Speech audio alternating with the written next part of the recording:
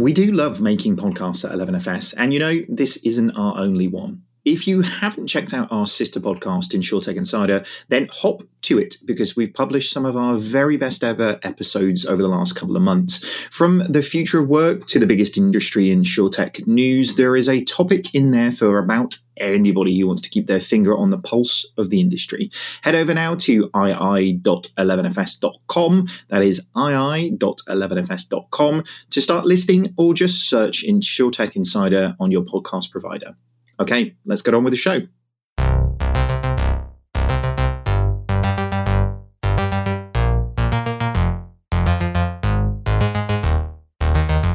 Hello and welcome to FinTech Insider Insights. My name is David Breer, and in today's show, we're going to be talking all about money and mental health. We typically do a show around this topic about this time every year, but I think with everything that's going on, it feels increasingly pressing to address this.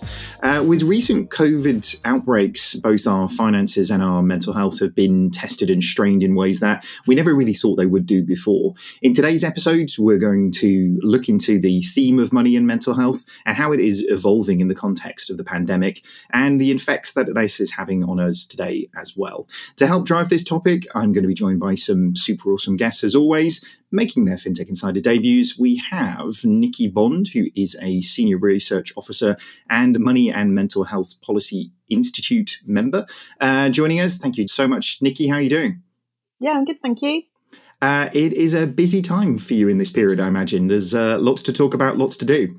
Yeah, indeed. Yeah, we're really busy at the moment, just kind of responding to the pandemic and how that's impacting on people's money and mental health. So yeah, very busy for us. Timely and topic related as well. So we'll get into that much more as we go. And also joining us, we have Gary Evans, who is the Chief Innovation Officer over at OpenWorks and Chief Product Officer at Tully. As if one job wasn't enough for you, Gary. Yes, indeed. I'm not one to sit on my hands. Always like to keep myself busy.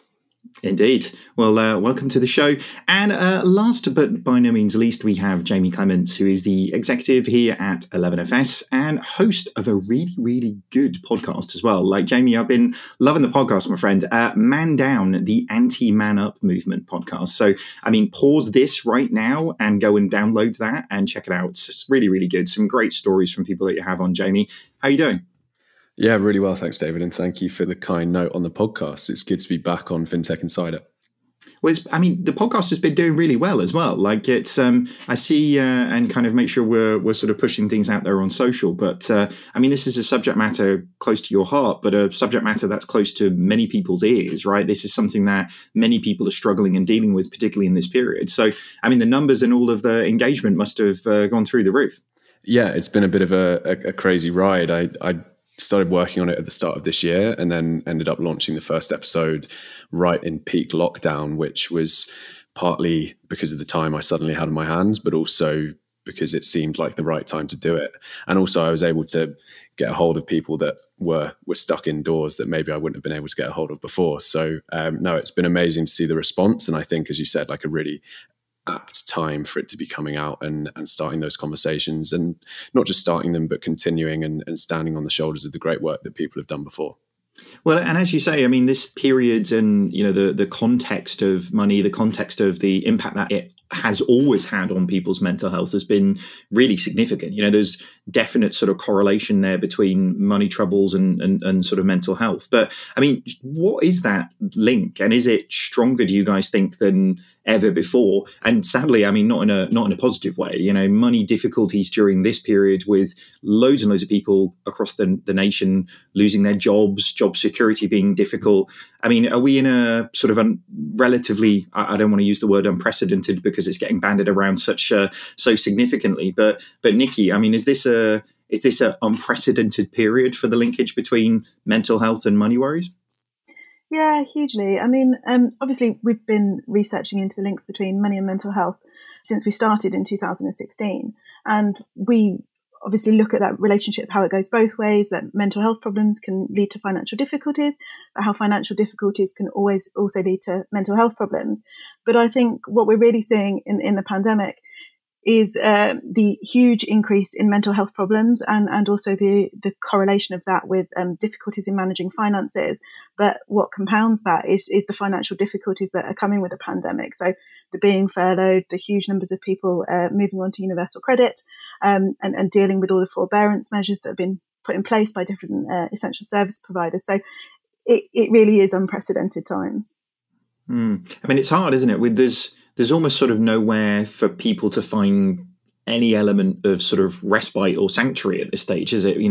From a professional sense, everybody has obviously trials and tribulations to go through, and then everybody has almost the most stressful period of their personal lives to sort of coincide with those things. At least usually in a world where my professional life goes badly, I can turn to my personal life.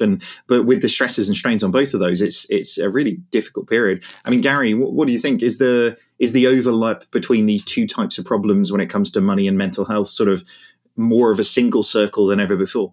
It's almost like a vicious circle. I mean, I think lockdown has caused its own problems. I think by the fact that you kind of removed access to a lot of the support networks that are used to maintain good mental health, you kind of pile that on top of the fact that everyone's mental health is generally getting worse anyway because of the financial difficulties that so many people have been put into. I think it's a really difficult time for everybody. What do you think then, Jamie? I mean, as a person who spent a lot of time sort of thinking about this, I mean, is this a problem that's getting worse rather than better? I think sadly so. I don't think there's really any way to sugarcoat it, unfortunately. I think, as Gary said, it's always been viewed as a bit of a vicious circle, a vicious cycle. Whether you're starting from a position of mental health issues and getting yourself into money problems after that, or starting with money problems and then that developing a mental health problem. And I think as well with lockdown, what we've seen for a lot of people on the mental health side of things is just all of those distractions, all of those things that you identify with, all of those things that you do to keep busy have been stripped away. And so all of a sudden you're faced with your thoughts and your demons and whatever else might be going on in your head. And again, then when we're thinking about the job market and the recession that we're seeing, maybe even just the start of, more of those things that you have as part of your identity and part of your safety net are being taken away. So I think, it's unfortunately, I think probably not. We're probably at the tip of the iceberg, and I think we're probably only going to see things getting a little bit worse before they get better. Okay, as I said, it's almost the most vulnerable in society that have been hit hardest with this. I've been sat at home. I've had two kids, 6 and 4, at home with me throughout kind of the lockdown period, and my wife has taken the lion's share of the load of homeschooling, and I've got a garden. So relatively speaking, it's been quite easy. But I do think of these kind of poor single parents who are stuck in high-rise flats with kind of 3 kids, and the impact that this lockdown has had on them and their mental health is kind of orders of magnitude greater than I've had, and it must be terrible for them. Yeah. I mean, it does feel like it is. I mean, as always, the negative effect of anything from a financial perspective seems to always hurt the people who need the most help first and most significantly. We've seen very public campaigns around trying to, for some households, provide periods of time where their reliance on just kids being able to eat hot meals at school have been taken away from them. So that extra level of sort of strains and stresses in this period must be really difficult to deal with. But I guess to your point, we have been incredibly isolated more than ever before in this period of time. So is that, social distance of where we actually have to, even more sort of crippling period of time for sort of dealing with these things? Because very rarely would somebody be able to be in a situation to maybe know and feel self-aware enough to put their hand up and say, I really need help.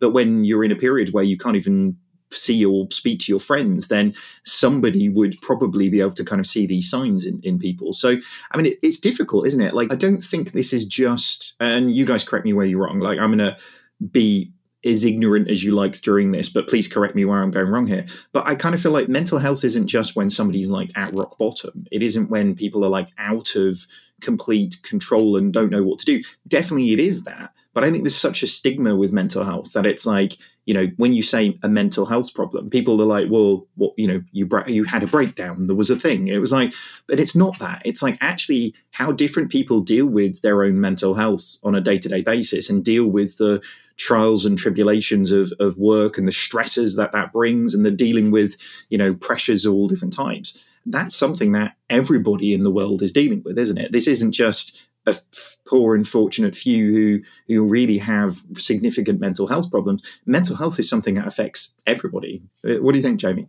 Yeah, I think you've hit the nail on the head, and I think I'm right in saying that the theme for World Mental Health Day next month, in October, is we all have mental health. And I think it's that messaging that's changed probably in the last 5-ish years, I'd say, from associating mental health with severe mental illness and actually making it more a case of this is a spectrum, this is a continuum that we all sit on. It's not just a case of when you get to that point, but where are you right now on that scale, and how can you help yourself and manage your mental health so that you don't find yourself sliding further down that spectrum, down that scale, which is, it's difficult. And as you say, it takes a level of self-awareness, and this period has really pushed people to, I think, actually think about where they are on that spectrum.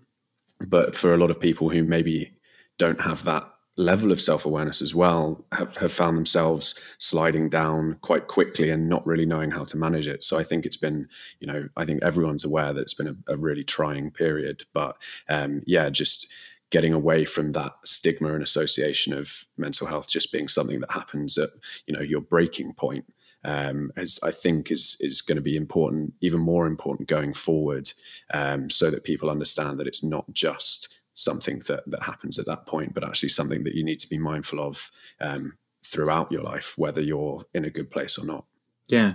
I mean, why do you think that stigma has been sort of built up, Nikki? Because I guess it's, the way in which this subject matter has been handled, which has sort of led to that, them and us type narration of like, if we can just help people, if we can, but actually, like, to Jamie's point, mental health and awareness of your own health is exactly the same whether it's psychological or physiological, isn't it? Like, so if you stood up and you couldn't stand, tried to stand up and your legs failed, you would identify with that and be able to communicate it really easily to people. It's like, for some reason this leg isn't working. But actually, when it's a mental health thing, people struggle to sort of self-identify or create that self-awareness. Why do you think that is?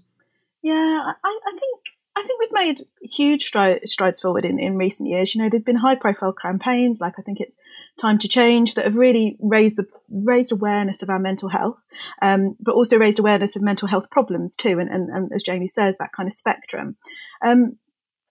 But I think some bits that probably haven't received quite as much focus over with those kind of anti-stigma campaigns as people with severe mental illness and kind of the problems that people with severe mental illness might face. I also think the stigma that when we think about mental health problems, we think about those serious mental illnesses rather than lots of the common mental health problems like anxiety and depression that 1 in 4 of us will experience at some point during our lives. So I think there's lots of progress been made in challenging those, but certainly thinking about sort of a lot of the work that we do about the links between money and mental health and how the cognitive and psychological effects of our mental health problems can impact on our ability to manage our finances. I think there's a real lack of awareness around that. And that's something that we're constantly trying to strive towards and kind of raise awareness of, really, so that people can protect themselves, really, and kind of have that awareness of those links. Yeah. And is that, in part, this is education, right? Actually, I'm going to play my super practical Yorkshireman card, which is like, actually, if I look at the insurance industry, they realized, about 10 years ago that preventative measures are far more successful at dealing with things than actually waiting for, Norfolk to flood, which is where I live, by the way. So I'm very aware and very worried about floods at all given times. So actually, being in a situation where people are much more aware of their own limitations and actually what their triggers actually are for these things, and actually the systems and the processes of the ways that they deal with things, and being able to understand that everybody is fundamentally different. Like, that feels like a lack of education, really, in terms of where that comes. And there's so few people that I think really have a good level of self-awareness to reflect on them and their behaviors and what happens, that it becomes almost a self-fulfilling spiral, doesn't it, in terms of that setup? So, I mean, why do you think we're at and I appreciate these are very big questions that we're not going to, spoiler alert, guys, we're not going to solve this on this podcast in the next 20 minutes. But I think actually having these discussions are really important, because it's like there just isn't enough dedicated education for everybody, but starting from really, really young ages, of actually how to deal with pressure and stresses and strains, And this isn't, I don't think it's just a people who don't have money perspective. I think we've actually seen, professional football is a really good example of just because you got money doesn't mean your mental health gets any better. People who win the lottery don't suddenly become a beacon for good mental health. Actually, too much and too little can be bad as well in many instances. But Gary, why do you think it seems like a underinvested educational pillar that actually really should be coming through in the same sense that mathematics and science should be? That's a really interesting question. So I think you're right. I think the amount of education put into kind of mental well-being and kind of mental health is certainly lacking kind of physical health and to nutrition and those other things that have become much bigger over the last 10 years. But actually, I also agree with Nikki that I think the cultural shift to think about mental health as something that is normal has been massive over the last few years.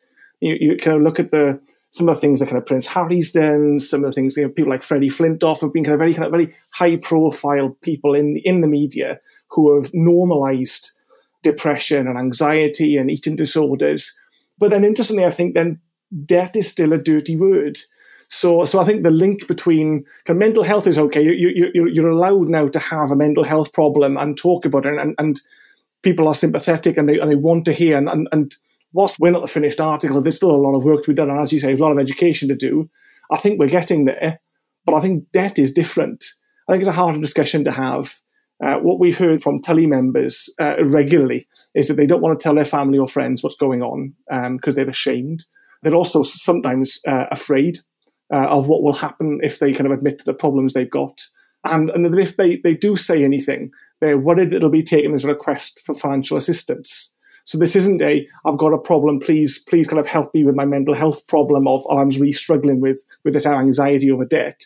It's if I tell you I've got a debt problem, I'm asking you for money.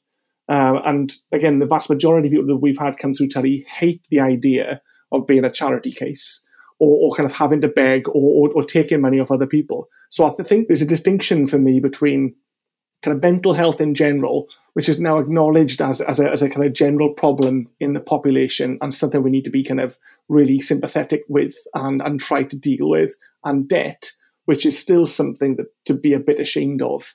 And obviously that's not the case, but I think that's still the perception.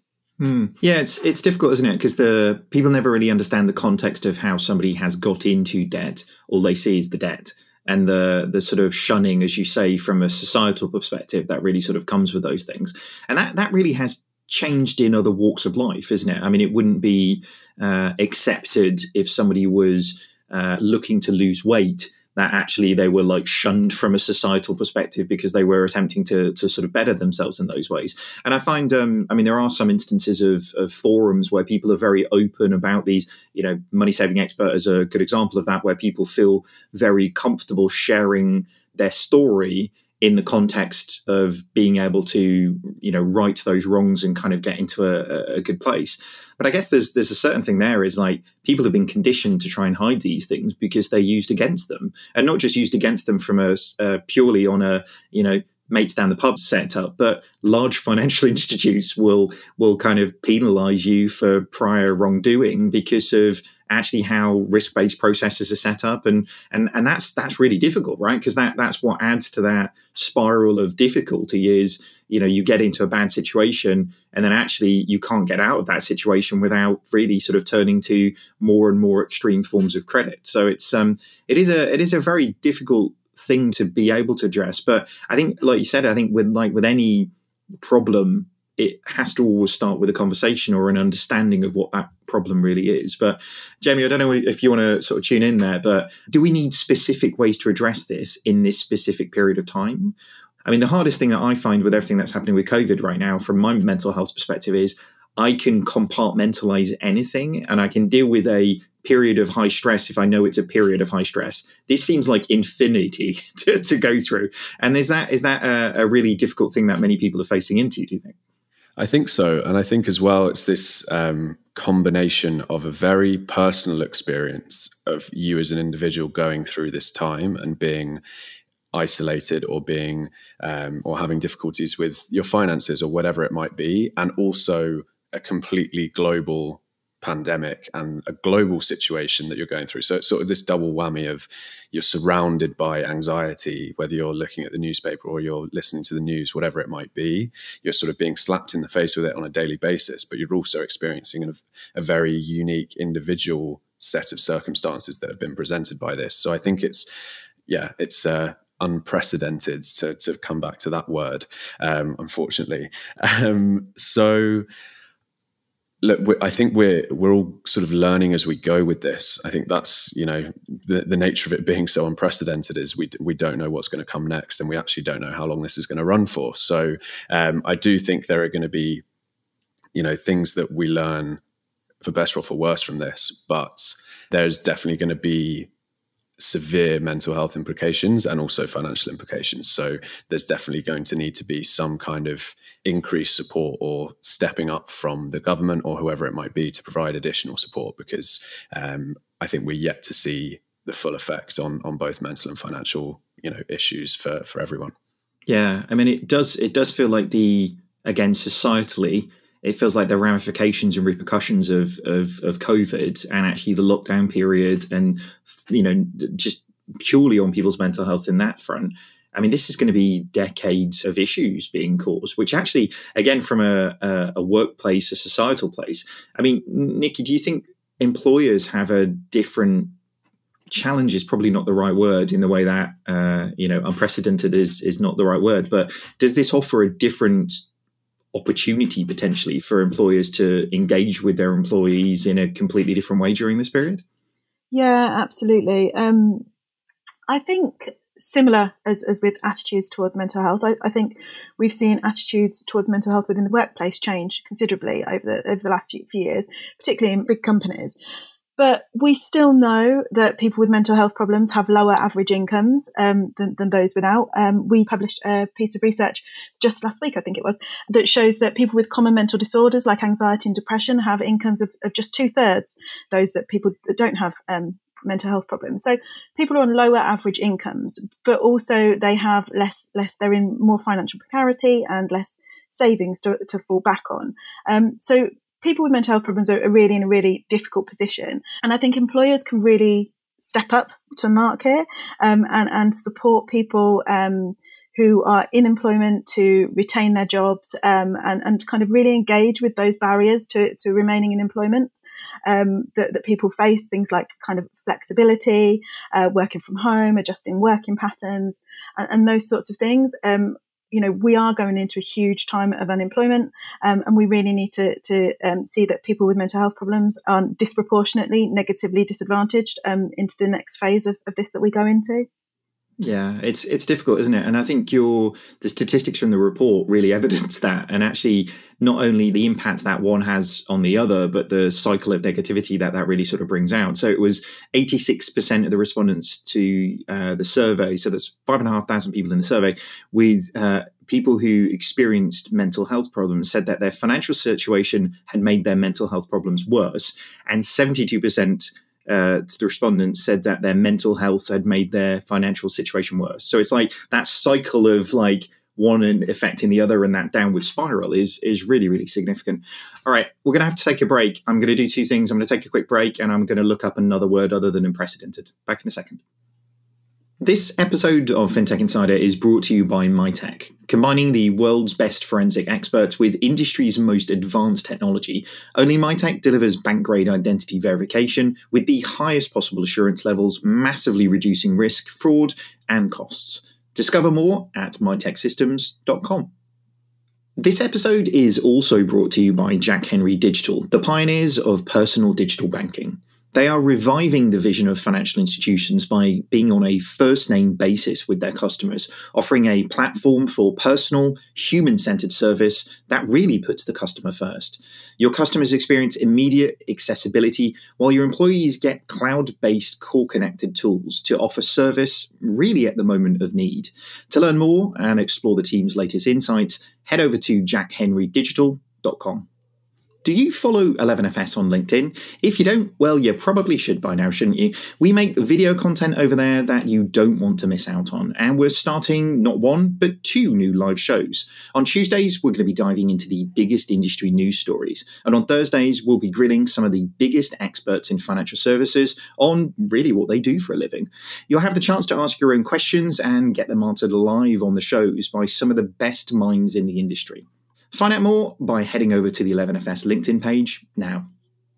Okay, and we are back with the second part. I mean, so I don't want to keep going over this ground, but, and this is a personal question, and I haven't prepped you guys in any way asking for this at all. So like everybody's looking a bit scared on the Zoom straight away. But like, how do you guys manage your mental health? Like, what are the things that you guys do on a day-to-day basis to think about your mental health? Because everybody has a trigger that they see in themselves sometimes. But I mean, Jamie, what do you do? I mean, 11FS, we're quite a high octane organization, right?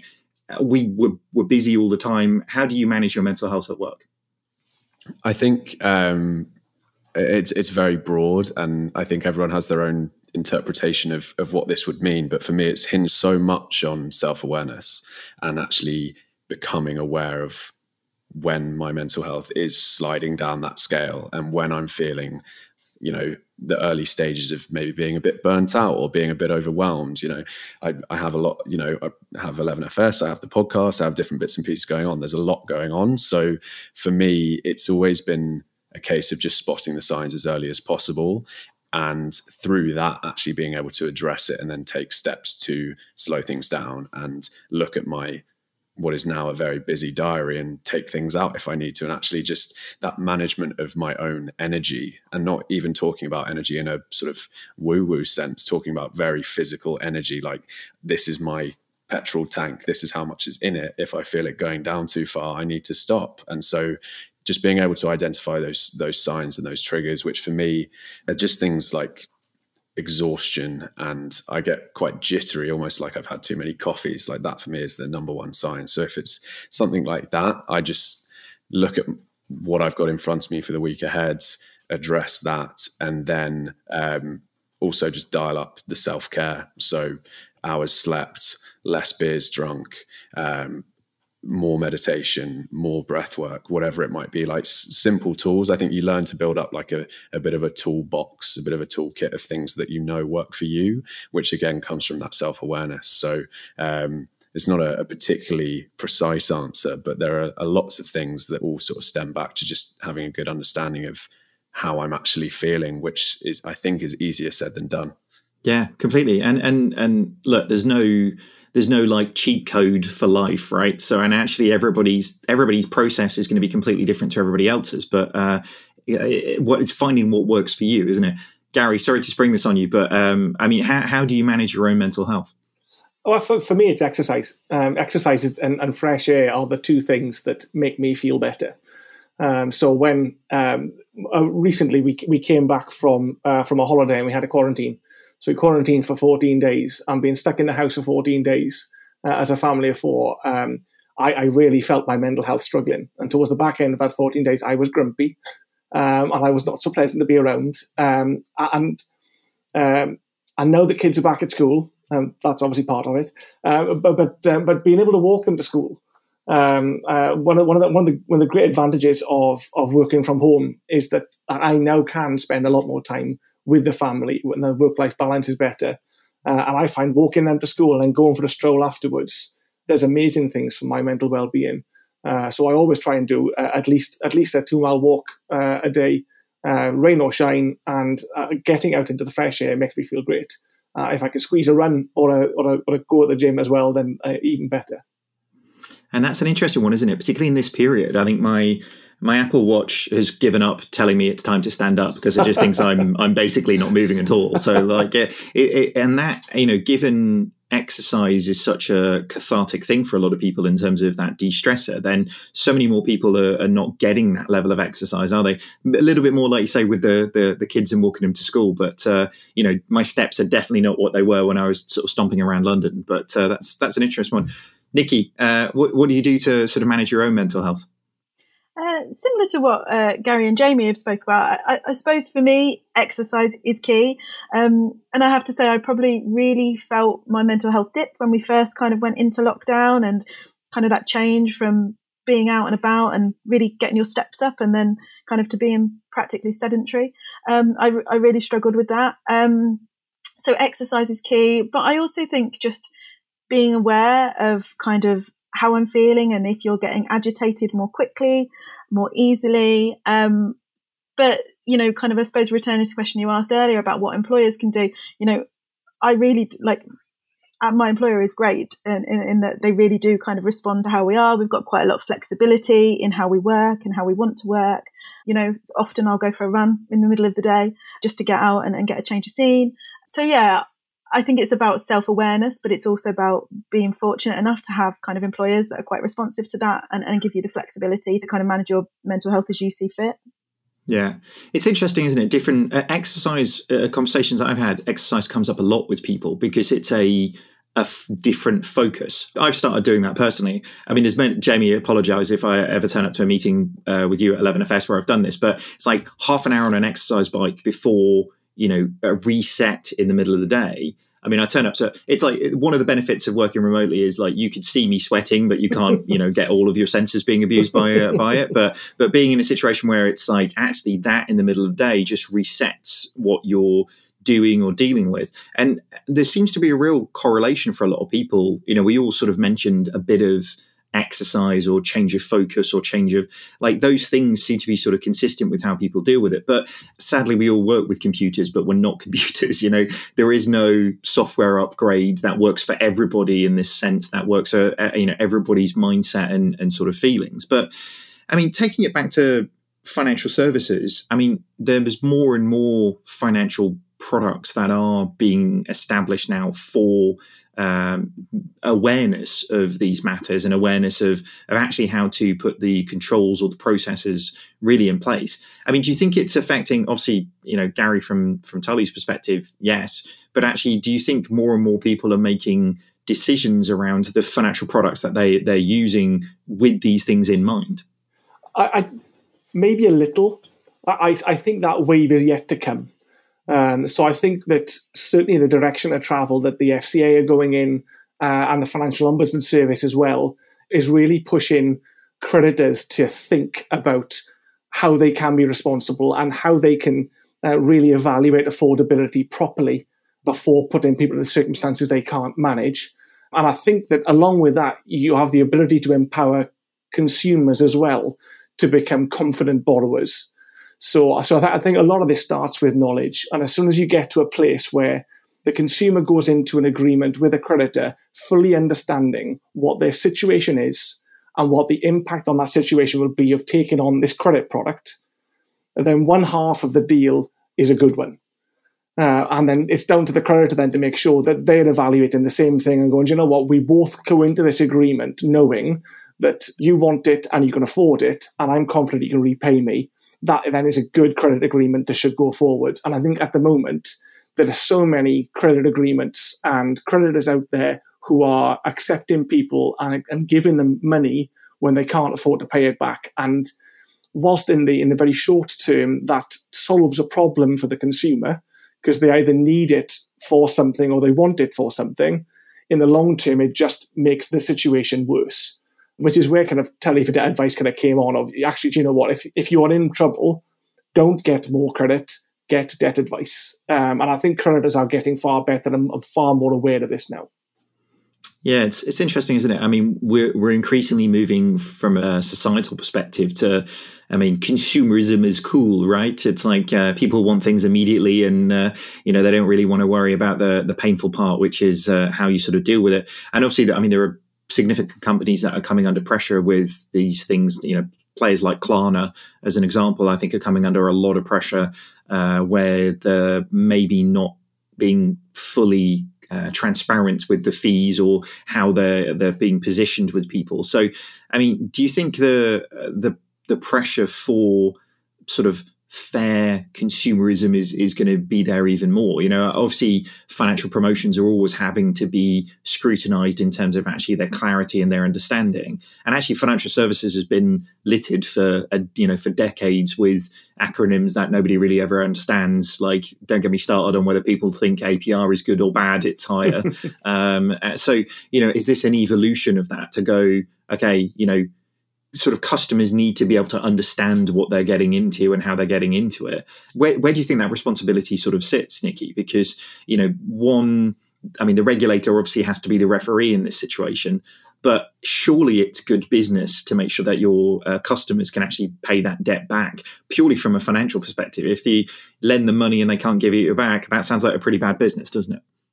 Yeah, completely. I mean, it's in companies' interest that customers understand what they're getting into. But I think traditionally there's just been the agreements that people get into it can be so opaque and difficult to understand. And that's for everybody. I think, they're quite hard to understand. But for people who might be struggling with their mental health, so some of the effective mental health problems like difficulties concentrating or clarity of thought or problem solving or memory can all make understanding those agreements that you're taking out all the more tricky.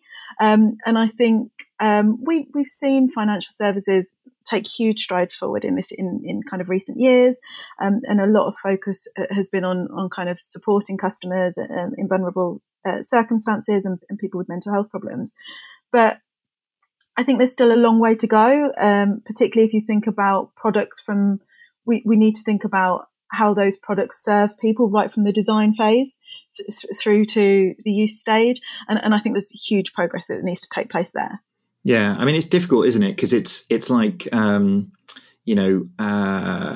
tobacco industry being in a situation where we're asking them to do a kind and careness for lung cancer awareness. It's really difficult, isn't it? Because if your core business model is lending, and actually, I mean, Jamie, we've talked about this a lot at 11FS, but fundamentally the thing that fintech is really struggling with right now is it's actually very well-meaning, but the lending part hasn't caught up. Therefore, most people are pointing at it going, well, but it's not making billions of pounds yet, so I don't care. When it's like, yeah, but if your core business model is getting people into debt, then actually is that the type of evolution that we really sort of want to sort of see? So, I mean, how do we sort of break that spiral, in terms of how the banks are there to what they're really there to do, And actually, is that a fair thing to put on the banks? Because, given it is your core business model, then it's hard to sort of beat you up for something that actually is what you're there to do.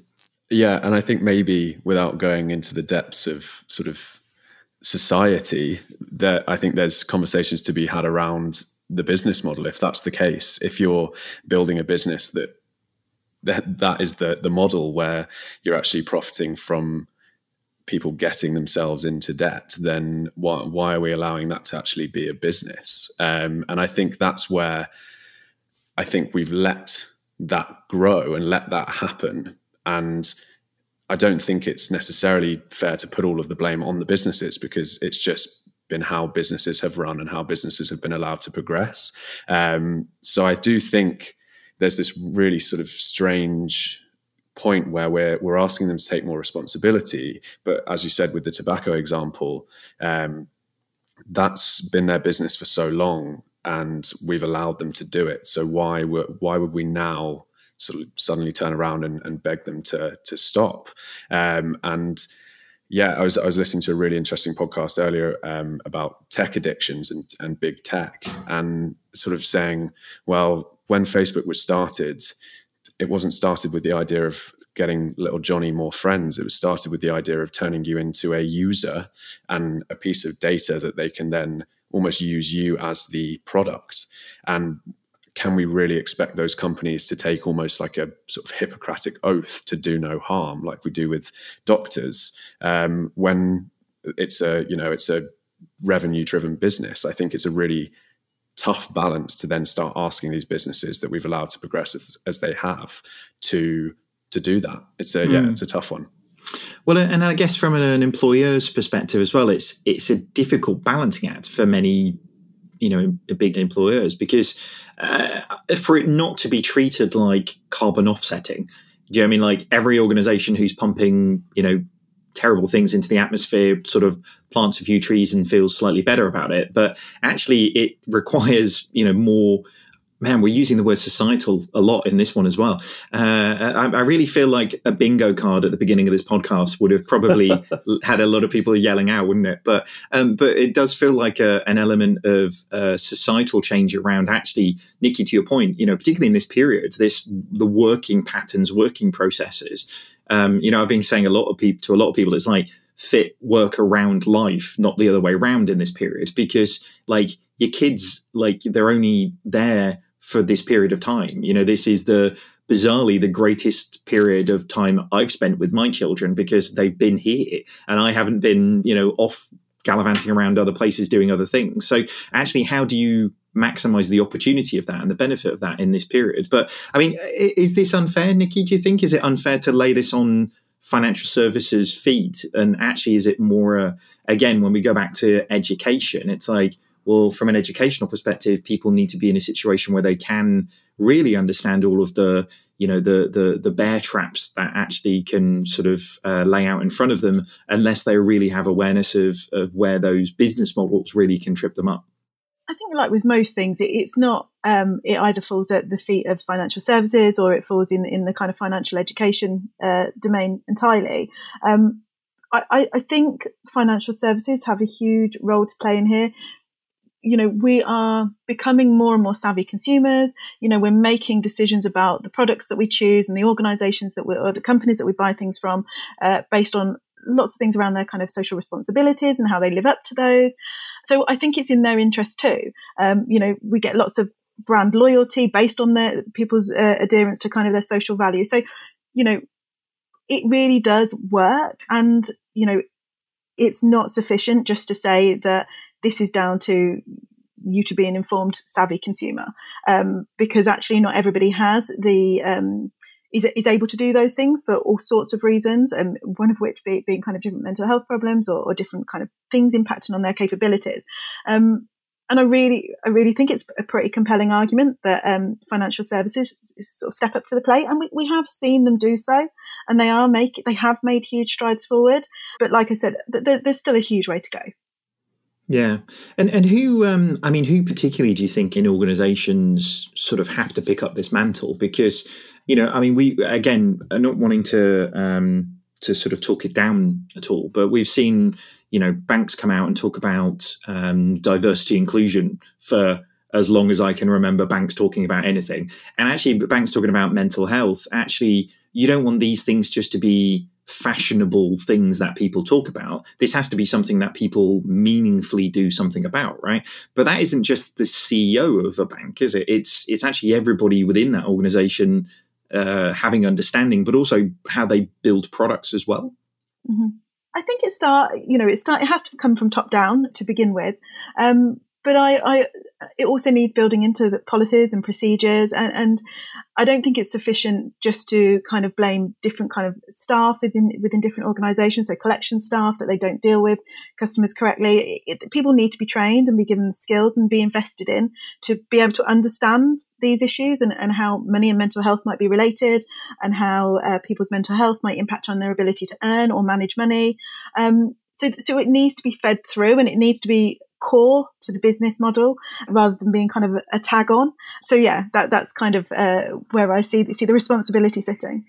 Yeah, I mean, Jamie, obviously with what you do in the 11FS Pulse team, you spend a lot of time looking at journeys. I mean, how much of a responsibility do you think, I mean, even down to user experience designers have within fintechs and financial services organizations to shape these things responsibly? Because it's a difficult one, isn't it? I can make a 5-minute account opening process, a 3-minute account opening process if I don't give you all the information, right? So, and similarly to your point, Gary, it's like, look, mis-selling is definitely been a thing. The FCA have got very upset about it numerous times. So, I mean, Jamie, do you put the emphasis on that end as well? I think, as Nikki said, I think it's definitely going to be a top-down thing to begin with.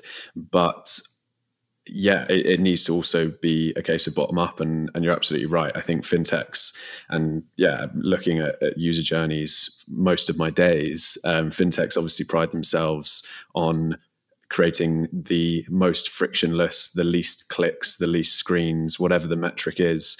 There's been some great data pulled on that by people in the industry, and that seems to be the measure of success. But this isn't it's not a social network. It's not a simple game sign up. It's a financial product, and it's something that is a big part of people's entire lives. So whether we should be priding ourselves on making that as quick and frictionless as possible is potentially something that needs to be looked at.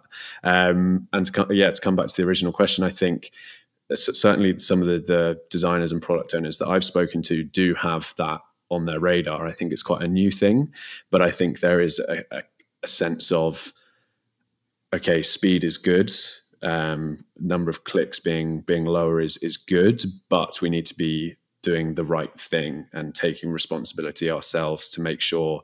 And I think for a lot of the fintechs especially, it's a matter of brand value. I think these brands build such a strong brand that if they do anything to damage that through design or through customer harm, whatever it might be, that is really, really harmful for them. So I think there is definitely a case of it being more pressing for the designers to make sure they're not only making the quickest possible journey, but also doing it in the right way and presenting all of the information they need to. Yeah, no, I definitely subscribe to that. I think, increasingly in this age, I think, Nikki, you touched on it a little bit a second ago, but people want to buy into brands that they feel go about business in the right way, right? So, Gary, this has got to be a thing that will increase across bigger and bigger organizations. You're not what this isn't about how much above the line marketing you spend anymore. You fundamentally are what you do all the time, right? So, do you think that will... it's almost customer demand led at that state. We've seen backlashes against people like Amazon for working practices for their employees. We've seen, some unscrupulous views on how financial services things are set up took really badly from a public perspective and buyer behavior changing. So, Gary, do you think this will be something that people will buy into, as it were, in terms of, really voting with their money? I think it's difficult for some people. So I think when it comes to your own money, I think price is always going to be the biggest factor that will decide where you go. And it's hard to, what price are your morals and your principles? And it's typically people who have money who can afford to go, I'm not going to go there. They're cheaper, but actually they do things in a way I don't find appropriate. So I'm not going to shop there. Or I'm not going to use that. I'm not going to buy that. I think sadly, the people towards the bottom end of the demographic scale have to go and where their money will stretch the furthest. And so I think we're further away from that now and almost need to drive the change for everybody from a regulatory and kind of law perspective rather than expect them to do it themselves. There are brands who act very ethically and try and do everything right. But if they're a little bit more expensive because they do those things, then the people who have no money will still use them, because that's the cheapest way to get access to the things you need to survive. If I can just quickly jump in on that, I think it's a great point. I think it's almost akin to a lot of other industries. If you look at sustainable fashion, sustainable brands more generally, they're expensive. I think the brands that are doing the right thing, unfortunately, tend to have a higher price tag. And I think we're seeing the same in financial services. And I think that, especially, as Gary said, and as Nikki pointed out with some of the stats around mental health and people on lower incomes, I think that is part of the big problem. But interestingly, I think the thing with financial services is it doesn't need to be that way. Because actually with financial services, I come back to your kind of your tobacco industry example. And the tobacco industry, smoking is bad for you. So we're asking the tobacco industry to say, don't use my product. I don't think that's the same with financial services. I think financial services is about kind of selling your product appropriately and responsibly. And if you have the right data to understand whether someone can afford to pay you back and you use that, then actually there should not be any real difference between a high street bank and a payday lender. The same calculation should happen. Can you afford to pay me back? And if you can afford to pay me back, then why should I be charging you 100, 200, 300% APRs? Because you can afford to pay me back. I think the days of using someone's credit score to define whether they should be given credit have to end.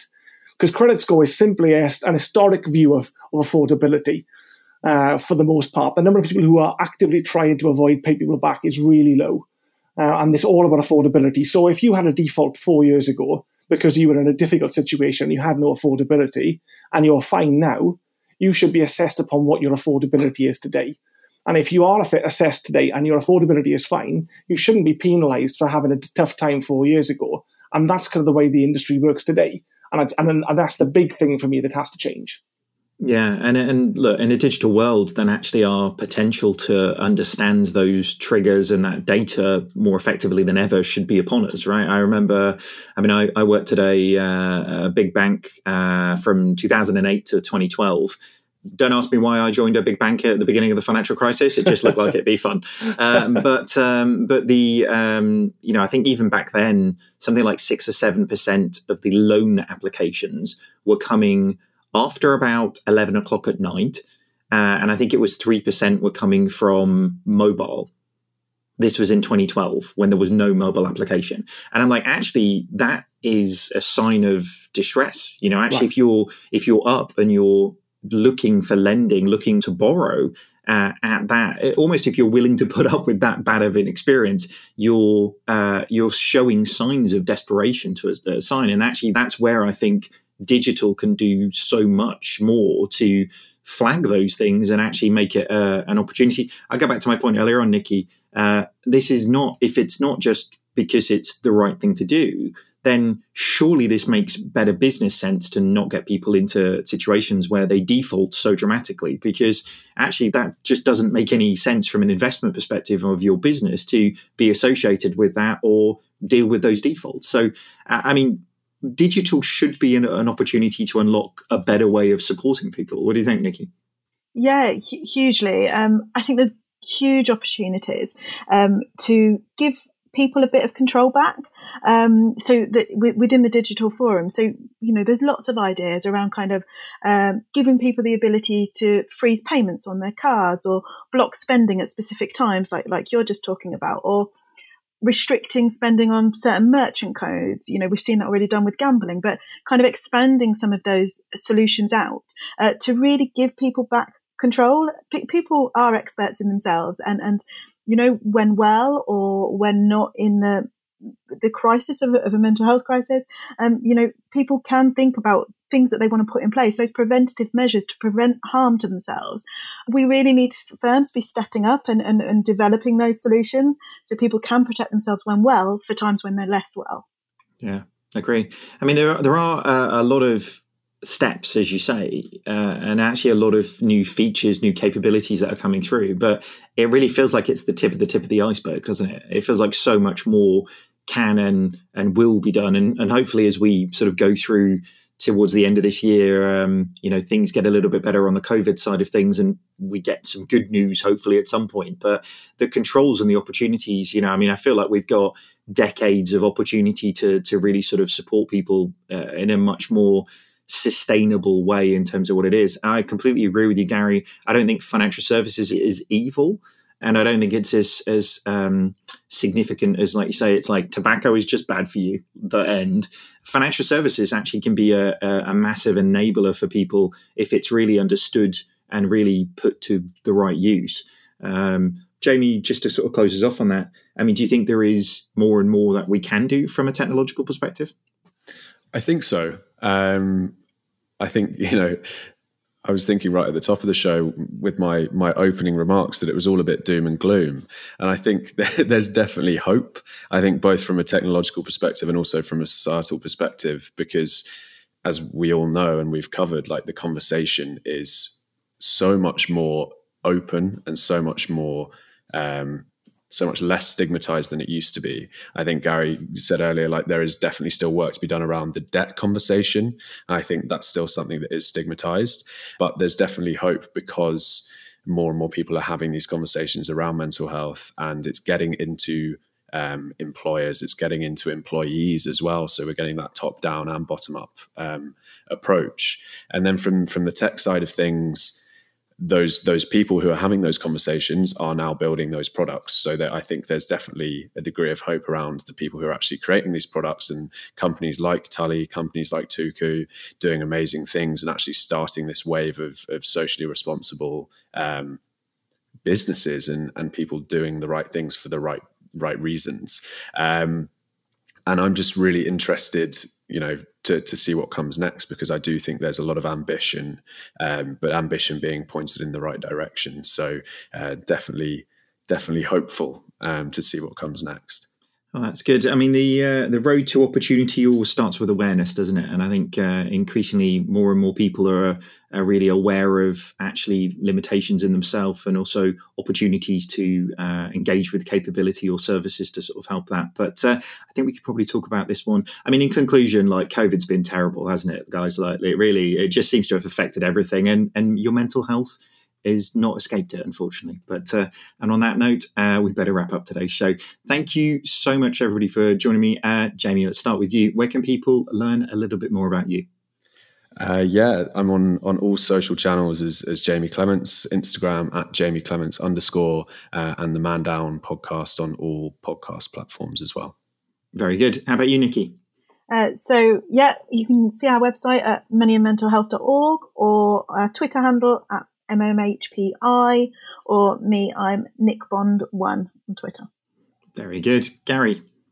Openworks.com, the place to come to find out a bit more about what we do, or tully.co.uk, and I am Gary Evans on LinkedIn, probably my best place to find me. Very good. And as for me, you can find me on Twitter at David Breer. Thank you very much for listening to the show today. If you have liked what you've heard, subscribe to the podcast, and don't forget to leave us a review. Really helps other people find the show as well. As always, if you want to join the conversation or just hit us up with a comment, you can find us on pretty much every social media at this stage, or podcasts at 11fs.com.